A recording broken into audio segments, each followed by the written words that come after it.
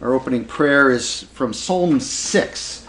Last week we did Psalm 5, this week Psalm 6. I'll come up with something different for next week, but if you recall last time I mentioned that there is a tradition in some Jewish groups that you pray Psalm 5 every morning and Psalm 6 every evening. So, and I think you could probably see some of that in Psalm 5. It literally talks about being up in the morning. But this definitely has a feeling of, confession at the end of the day. O Lord, rebuke us not in your anger, nor discipline us in your wrath.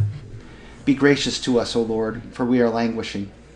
Heal us, O Lord, for our bones are troubled. Our souls also are greatly troubled. But you, O Lord, how long? Turn, O Lord, deliver our lives. Save us for the sake of your steadfast love. For in death there is no remembrance of you. In the place of the dead, who will give you praise? I am weary with my moaning. Every night I flood my bed with tears. I drench my couch with my weeping. My eye wastes away because of grief. It grows weak because of all my foes. Depart from me, all you workers of evil, for the Lord has heard the sound of my weeping. The Lord has heard my plea. The Lord accepts my prayer. All my enemies shall be ashamed and greatly troubled. They shall turn back and be put to shame in a moment. We thank and praise you, Lord Jesus. Amen. Amen. So, just to kind of refresh our minds and to think through baptism a little bit, one of the things that's really important to remember about God is that he works through means. He works through vehicles, some kind of a delivery system. We talk about the means of grace a fair amount as Lutherans, and by the means of grace we mean the different ways that God delivers His grace to us. And chief among the means of grace is His Word. That this is the tool that God uses to reveal who He is, to reveal His love and His forgiveness. And this is pretty significant when you consider how sometimes other Christians think about, how does God make it known to me that I am loved or that I'm forgiven? And a lot of times they will talk about some kind of an experience, some kind of a feeling in their heart. And I'm not discounting experiences or feelings, but these flow from the Word. And if we really want to be sure, we want to hear God's Word say it. One of my favorite ways to think about this actually comes from A Christmas Carol. When Scrooge meets Marley's ghost, he says to him, don't you believe that I'm here? He's like, you could be a bit of bad beef. You could be a bit of indigestion or, whatever. I'm always leery when it comes to, I had this feeling. Okay, well, let's take that feeling back to the Word. And the Word is the sure and solid place that we stand in order to know God's will for us, to know His love and His salvation. In addition to the Word, there are two other means of grace. We call them the sacraments, baptism and the Lord's Supper.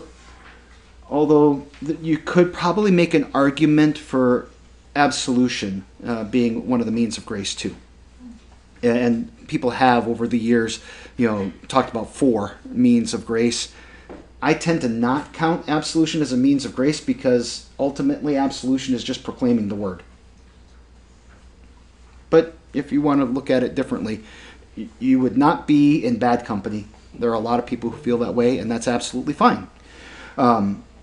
So some accuse us as Lutherans of being sacramentalists, that we worship the sacraments. But it's actually probably more correct to say that we hold the sacraments in very high regard because we recognize them as tools that God uses to deliver grace to us, as vehicles that He brings His forgiveness and life and salvation to us. And so we cherish these moments of baptism and the Lord's Supper, we remember these things across our lives as places where God has given his gifts to us. And you can see this in the way that we worship. It's reflected in our, even the layout of the worship service. So we open up with the opening hymn, which is usually something to draw us in. And the first words that I say in every worship service after that hymn are, Yikes. in the name. Yeah, we go right back to baptism. And then that baptism leads right into confession and absolution, because our confidence that our sins are forgiven begins with the fact that we are baptized. The service moves into what we call the service of the word. And that includes a confession of faith, speaking words of these are what I believe on the basis of what God's word says to me. And then there's the service of the sacrament, where we receive the Lord's Supper. And so really when you think about our worship service, you can think about it kind of like maybe like a small mountain range with 3 peaks. You've got absolution, that's a peak. You've got the proclamation of the word, that's a peak. And then the Lord's Supper as a peak, as high points of the worship service. And the way that we think about worship and the sacraments, it's rooted in the Scriptures teaching in places like Romans 6, dealing specifically with baptism.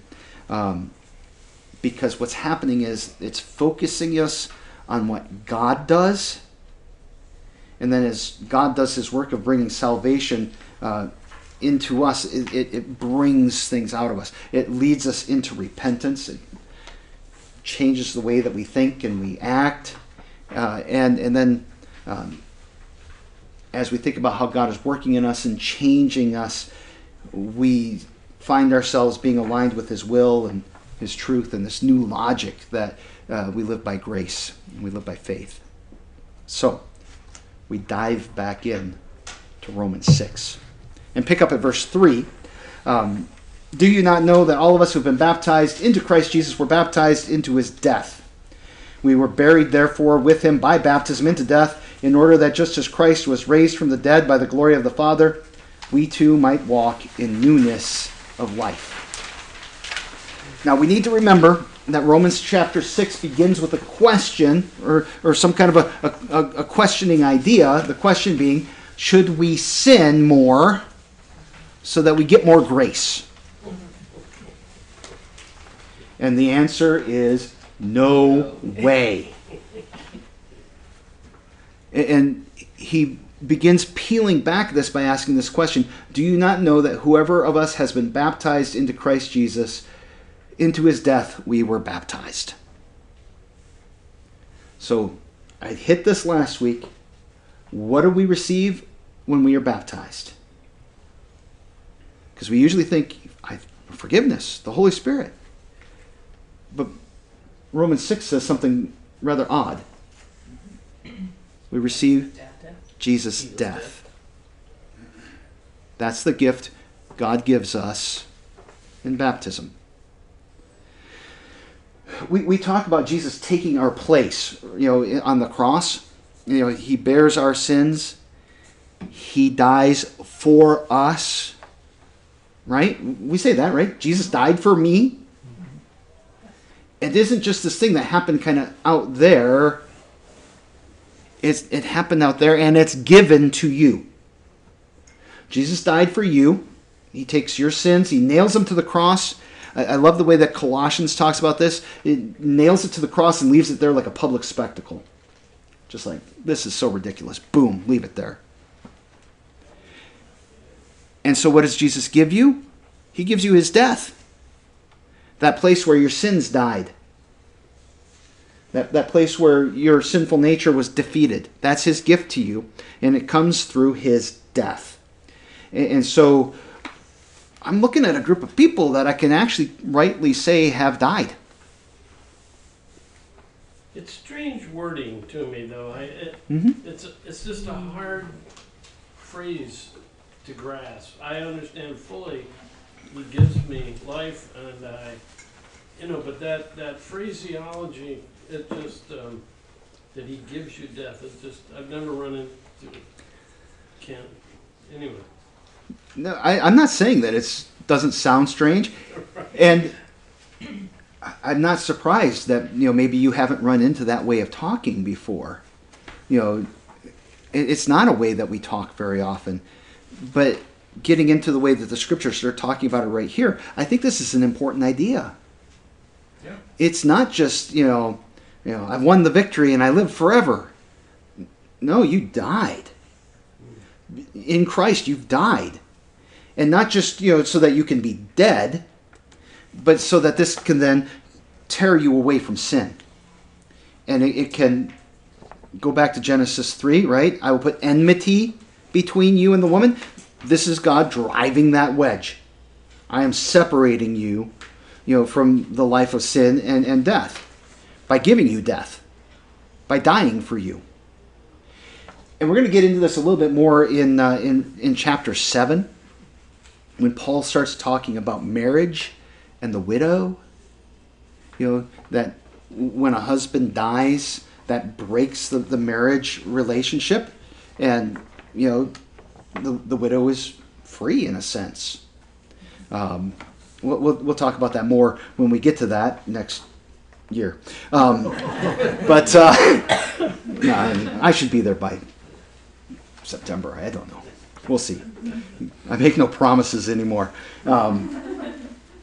But when we think about this, it's a great gift that he gives, that if we were, in a sense, tied to our sin, and he's going to talk about this in terms of slavery as well, and then we die, well, we're no longer bound. We're set free.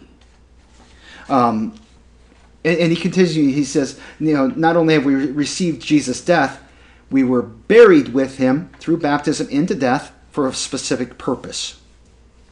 So that just as Christ was raised from death through the glory of the Father, we too might walk in newness of life. So, a lot of times we talk about dying and going to heaven. That's really not the way the Bible talks. The Bible talks about dying and being raised. Okay? That we will be raised on the last day. We'll receive new bodies and live in holiness and perfection. But in order to be raised, in order to have this everlasting life, you have to walk through death. But that tracks with where Christ says, if anyone is in, or where Paul says, if anyone is in Christ, he is a new creation.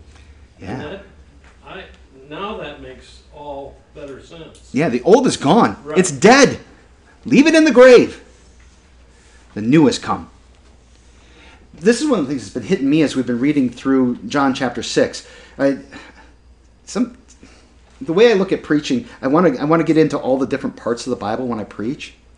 And so that means that I make commitments by season on what I'm going to preach on. Otherwise, I'd probably preach on the gospel lesson all the time. Not that that's necessarily wrong or bad, but there's more there. And so for this period of time, I've committed to preach on Ephesians. And this section in John chapter 6, where he's talking about being the bread of life, I got to go back and count how many times he says, and I will raise him up. Just this, resurrection, folks. I'm bringing life. I'm bringing everlasting life. Just over and over and over again, those words, and I will raise him up, come out of Jesus' lips. So he gives us his death in order to give us a resurrection like his, in order to raise us up. So we're buried with him through baptism, so that we might walk in newness of life. I remember I had a seminary professor, and sometimes seminary professors will say things to be controversial. Sometimes they say things because they're weird. I don't know which it is in this case. But he kind of challenged us with this idea that, we think about what happens in a baptism and everybody's smiling and they're, especially in Lutheran circles, oh, the baby's so cute, and the white gown and all of that, and everybody's really, really happy. He says, but what's really happening that day is that child and his or her sinful nature is being drowned. It's a day of death. And then when we get to the funeral, everybody's weeping and, oh, I'm going to miss, whoever, and oh. And that's the day that we should be saying, hallelujah. The victory has been won. Christ is risen. He's coming again. Now, again, controversial or just weird, I do think that there's something there for us to think about in terms of what it takes in order to save us from our sin, that we must die in Christ to be raised in Him, and then also how we look at what happens at the end of our lives. That it's not just, an end, but you have eternal life now, and it continues all the way through your funeral. You will be alive during your funeral, just not with us. Now, did I just say that it is wrong to weep and cry at funerals? No, not at all.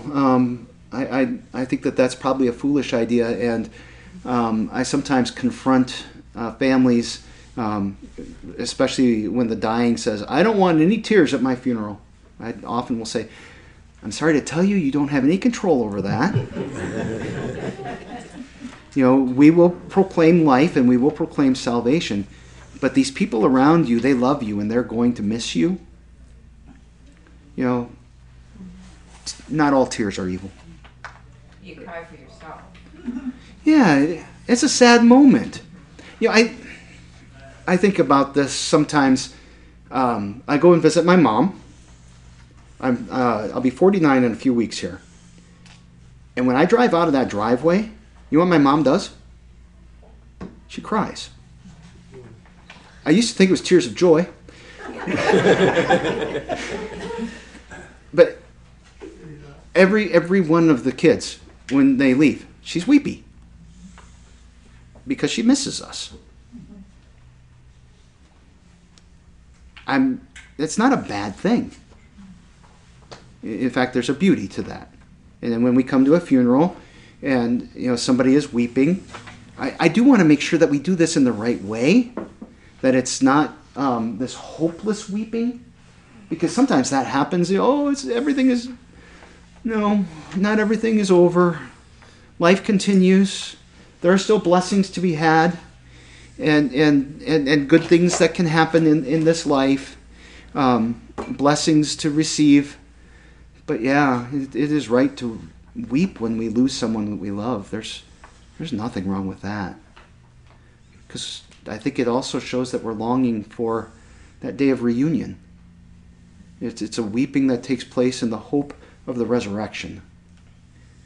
So what does it look like to walk in newness of life? What do you think about that? As I sip my coffee pretentiously. Would you repeat the question again, please? What does it look like to walk in newness of life? I think it's walking with faith. Okay. Enlightenment. How do you mean that? More aware. Of what? Of what's going on, what's going to happen. Okay. And what has happened. Okay. I guess that's as far as I can explain it. All right, that's fine. Going on your sermon, I was reading an article on darkness, and it said you need light to measure darkness. Oh, interesting. Okay. So you become the light and you see the darkness. Okay. Yeah, it's hard to experience darkness without light. Because it just is. To me, it has practical implications. Where Okay. I'm impatient, I'm called to be patient. Where All right. I'm insensitive, I'll use that. I'm called to be sensitive. Lewis likes to say we're to become little Christ, and that sounds very presumptuous, perhaps, but it really makes sense in a way. Yep. It's a very practical thing. Yeah. Now, Paul's got all those put on passages, and I think that builds on what you were just saying. Yep. Yeah. Yeah. In fact, we our epistle lesson today. Once you were darkness, now you are light. Walk as children of the light. So that this all definitely is part of this. So when we talk about walking in newness of life, we are talking about an ethical change in our lives, that our behavior changes. Remember that repentance means to change that we think and act. It's turning away from sin and seeking to follow God. But I also think that it's important to remember that faith is foundational to walking in newness of life. That anything that is not rooted in faith ultimately is sin. And this is kind of a challenging idea, I think. Maybe it's simple for you, but it's one that I have found uncomfortable over the years. But it's a major emphasis, for Luther and the Reformers, and the idea that you can do what the world thinks is the right thing, behave righteously, because we're talking about Romans, so it's all about righteousness. Behave righteously in the world, and that still be sin. Or, on the other side of that, do things that the world looks at and says, that's sin, and because it was done in faith, God says, oh, that was beautiful, and what a wonderful act of righteousness. So, Do you have a everything that is not of faith is sin, a practical example, or? yeah, let's keep working our way through there, and hopefully I'll get you there. Okay. But Romans 14, verse 23 is the key passage there, that just everything that is not of faith is sin. If it doesn't flow from faith, it's something that is going to be sinful, because faith receives Christ's death, it receives his forgiveness. And it's only in forgiveness that we find righteousness. We are declared righteous. Our righteousness is something that's passively given to us and received by faith. So if we want to be righteous, we're standing in Christ's righteousness. So some actions look righteous to us, but not so to God. So one of my questions that I'm asked from time to time that annoys the bejeebers out of me: what about Gandhi? Are you saying that Gandhi is in hell? Because he was a very nice man. No, he was not, by the way. Read a biography. The way that he's presented is, Saint Gandhi, but what about him? He did all these wonderful, incredible, amazing things. Okay. So in the world, he did some wonderful things. Were they motivated by faith? They were not. And anything that is not moved by faith or done in faith is sin. Why? Because I'm making myself the ultimate authority. I'm making myself to be God. And I'm putting my faith and my confidence in me and in what I do. And this could be said of all kinds of things. So sometimes, years ago, I was going to the nursing home. I didn't do a lot of shut-in nursing home visits early in my ministry. I was the youth pastor in our congregation, and so it was only after my senior pastor, Jim Van Dellen, who was an amazing man, and I hope if you ever get a chance to meet him, neat guy. It was only after he retired that I started doing some of those visits, and I remember visiting a lady, and she says to me, "Why is God doing this to me? I'm sick. I hurt. I just want to die. Will you pray for me to die?" I said, "We could talk about that. And yes, I can pray for you to die." And, because death isn't the end, right? So what's the big deal? But let's talk about this. What makes you think that God is doing you wrong here? Well, I did this. And I built seminaries in Africa. And I donated to this and to this and to this. Are those good things to do? To build seminaries in Africa and to donate? And Sure, yeah.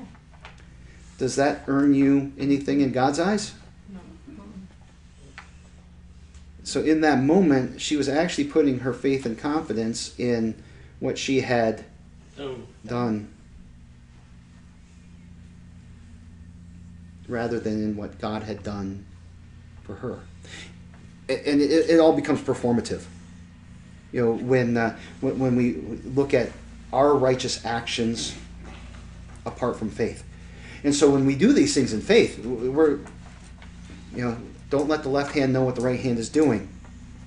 We walk in humility, and we are thankful for the opportunity. I think of in Acts where the disciples were arrested and they were beaten by the Sanhedrin, or by the court. The Sanhedrin, the Pharisees and the Sadducees together. Thank you. And it says that they walked away and they gave thanks for being counted worthy to suffer for the name. It wasn't, look at what we did. It was, Lord, thank you for giving me the opportunity to bear this in your name, and for giving us strength to bear under it. That's kind of a heroic thing to do, right? To experience that kind of persecution and martyrdom. And yet, they weren't boasting about it because it was received in faith. It was done in faith. So, one of the examples that Luther loved to give, because we do tend to confuse these things, seeking our righteousness and through our glory. One of the stories that he liked to tell, because he was dealing with these monks who were fasting and doing all of these things that looked really impressive. He would say, the mother changing a dirty diaper is doing an act more righteous than any of these prayers that you are offering. Wait a minute, I'm praying, I'm talking to Jesus. That's kind of a holy thing to do, right? It depends on why you're doing it. Is it flowing from faith, or are you trying to earn your way into heaven, as many of the monks were? And in the meantime, they're looking down on the peasant mom who's out there taking the poopy diaper and taking care of her son or daughter. But she does that moved by love for her child, because that's the vocation that God put her in. That is a beautiful act of righteousness.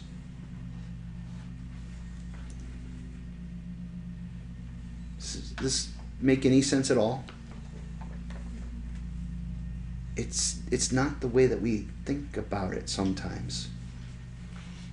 Yeah, Dave. So if the lady in the nursing home built the seminaries in faith because she wanted to bring God's word to more people, that's different then? Absolutely. Yeah. And I suspect that because we're kind of a mess, that at the time there was probably a bit of both things going on in her. She's not going to build a seminary over there. It's a pretty crass idea to say, I'm going to do this and then God's going to bless me. Yeah. And so I would bet that at the time when the opportunity was there, that she saw that and said, out of the love of Jesus, in order to spread his kingdom, I want to give to this. But then in that moment of pain, but I did this, God. Why are you letting this happen to me? And isn't it a both and? I mean, I don't, we're all like that, right? I mean, Yes. In our pity party moments, it is all about us, you know, Right. and the victim or whatever. So I'm not sure it's one or the other. It probably ebbs and flows days, weeks, months, years, minutes, you know, for all of us. I think that the idea that we're going to be presented with in Romans 7 is that it's at the exact same time. You know, there's this idea that the Lutherans really pushed out there that we are at the same time saints and sinners. If we want to feel righteous, it has to be in the declaration of God, in what He has said about us for Christ's sake. And everything else then, you know, we're going to just let that be sin. And if we want righteousness, it's Christ's righteousness that we're going to cling to. So we put no faith in ourselves. It's all in who Jesus is and what He's done for us. Does that make sense? Mm-hmm. Yeah. But even aside from that, you know, it's difficult to comprehend that why God at the end of our lives often makes us suffer. Mm-hmm. You know, especially just because we loved Him, or even, you know, Yeah. or even if we didn't, you know, why does He make people suffer at the end of their lives? I You think know, the word it's- wrong, the word make is wrong. Might be better to say, why does God let us? Yes, yeah, that's right. Why does that happen? Interestingly, we have a whole book in the Bible about that. Shortest title in the whole Bible, Job. Go, yeah. And I think it's really interesting. You read through the whole book, and Job is like, nope, I'm just going to receive this all in faith. I'm trusting in you. God, if you destroy my whole body, I still believe that you're going to raise me up, and with my very own eyes, I'm going to see you. But at some point, he's like, man, I want to know why you let this happen to me. And God shows up. And Job regrets his words because God shows up in this whirlwind. And you know, he's like, where were you when I laid the foundation of the earth? Where were you when I let the wild donkey go free? Have you ever petted Leviathan? You know, one touch of his flank, you will never forget. You know, where do I store the hail? Where do I keep the snow? You know, and Job's just like, and God's like, answer me. And at the end of it, Job is absolutely overwhelmed. And he says, I put my hand over my mouth, which is a Hebrew euphemism for, I'm just going to shut up now. But I think what happens is we become so overwhelmed by the sufferings of our lives that we become fixated on that, and we don't see how God has overcome all of that in the resurrection. Now, did I just say that our suffering in this life doesn't matter? I did not. Or if I did, I sure didn't intend for it to sound that way. Suffering matters because just like all the other aspects of our lives, it's an opportunity to confess our faith and to walk trusting in Him. And it isn't easy, you know, to walk by faith. It isn't easy to suffer in faith. I mean, suffering isn't easy, period. But to do it with a hope that says, I'm going to be raised up. It's like, okay, I don't understand what's happening. I don't get it. I hurt. I hate it. I don't get it. But I'm still going to trust you to bring me through.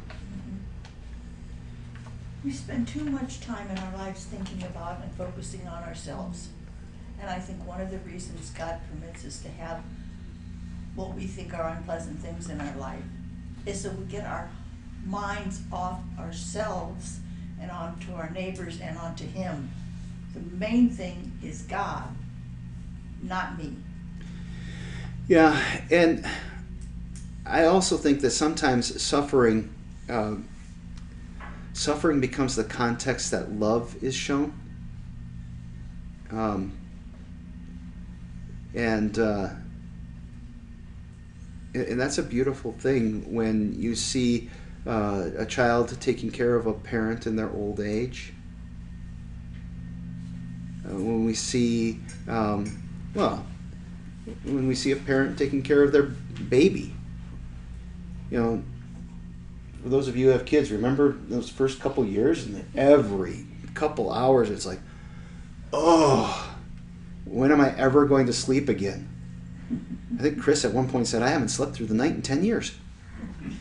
I'm like, oh my gosh, hon. That's hard. Mm-hmm. But there's a beauty in there as we love someone else.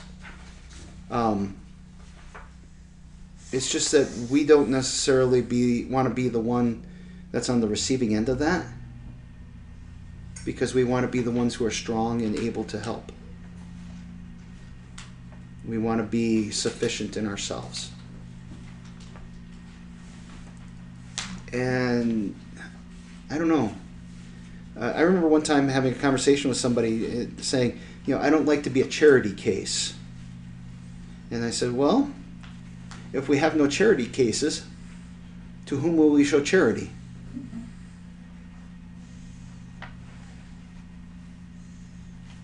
I'm not saying I want to be the charity case either. I'm not saying that I want to suffer. But there is a sense when we look at these things through the eyes of faith that we can recognize that God uses them to do some things that are beautiful in a way that the world maybe doesn't understand, or maybe that we even struggle to understand.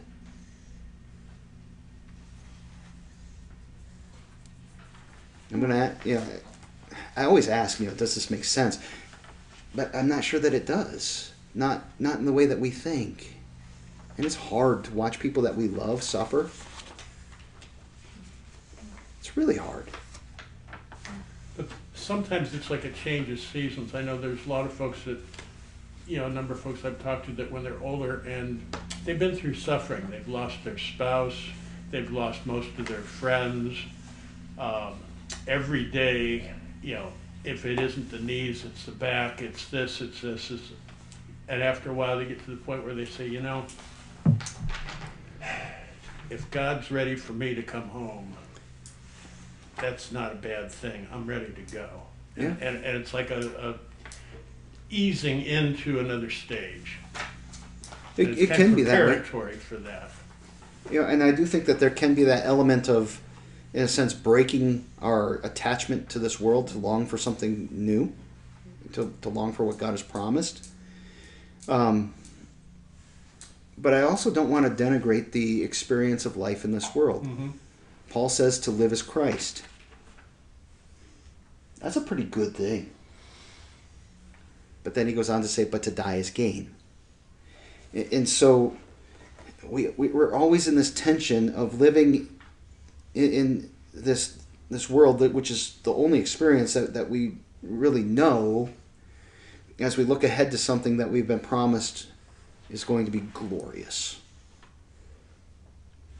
And I think we see peaks of that glory when we live in faith and God changes us to love and to turn our hearts outward, and He works in us to trust in Him even when it's hard, and to just, okay, I'm walking by faith, and just one more step, and I'm just going to keep trusting in You for my hope, my life, and my salvation.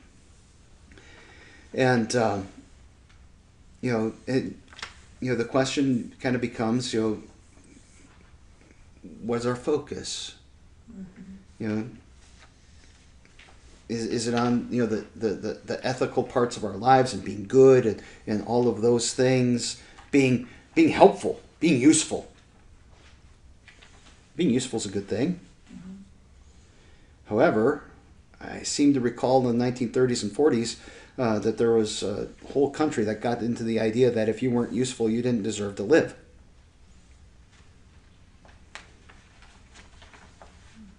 We still have elements of that in our world today. everybody is healthy and everybody is happy, what do you do with doctors and nurses and therapists and things like that?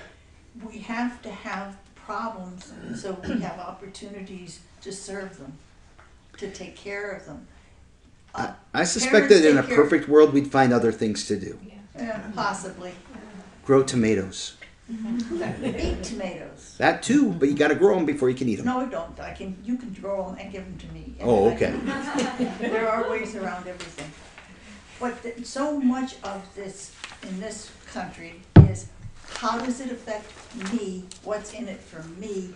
And a lot of times what's in it for me is an opportunity to do something for you. Mhm. Get my focus off myself. If we're thinking about ourselves all the time, you get warped. Yeah. You have to think about other people. What sin does to us, when we think about how we engage the world, is that it turns our love inward. Mm-hmm. And faith then turns that love back out toward the neighbor. Which also means sometimes you have to be willing to be ministered to. Yes? You have to be willing to say, I cannot deal with the whole world by myself. And when somebody says, can I help you? You have to say, oh, bless your heart, sweetie, and let them help. And sometimes it means that we're going to experience pain and suffering Mhm. to love our neighbor. Mhm.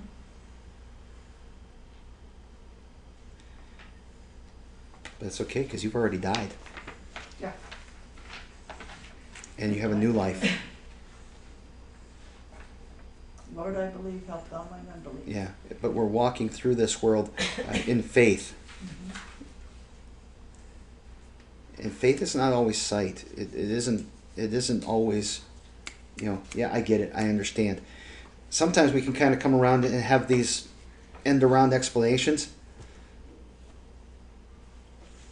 But if you read through the scriptures, there's not a lot of explaining. Mhm. It's just, yep, I understand that it's confusing. Trust me. I know where I'm taking you. So, on that happy thought,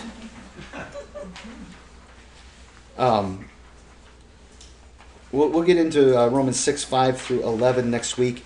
One thing I do want to say before we wrap up here, I set up the microphone every week, and then I send out the email with the link to this. Amy is kind enough to post a link. Actually, if you ever see this on Facebook, it looks really cool because she takes words, from the session and puts them around then the image, and I thought you would be interested to know that on any given Sunday, we are joined by people from across the United States. Occasionally, there are a couple people in Canada. There's a person or two in Great Britain that visits us with some regularity. Sweden, the Philippines.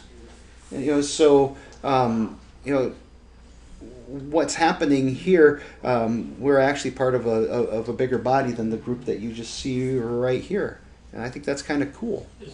Are you saying it's live or it's No, it's streamed? by Later. recording. Okay. Yeah. Okay. Yep.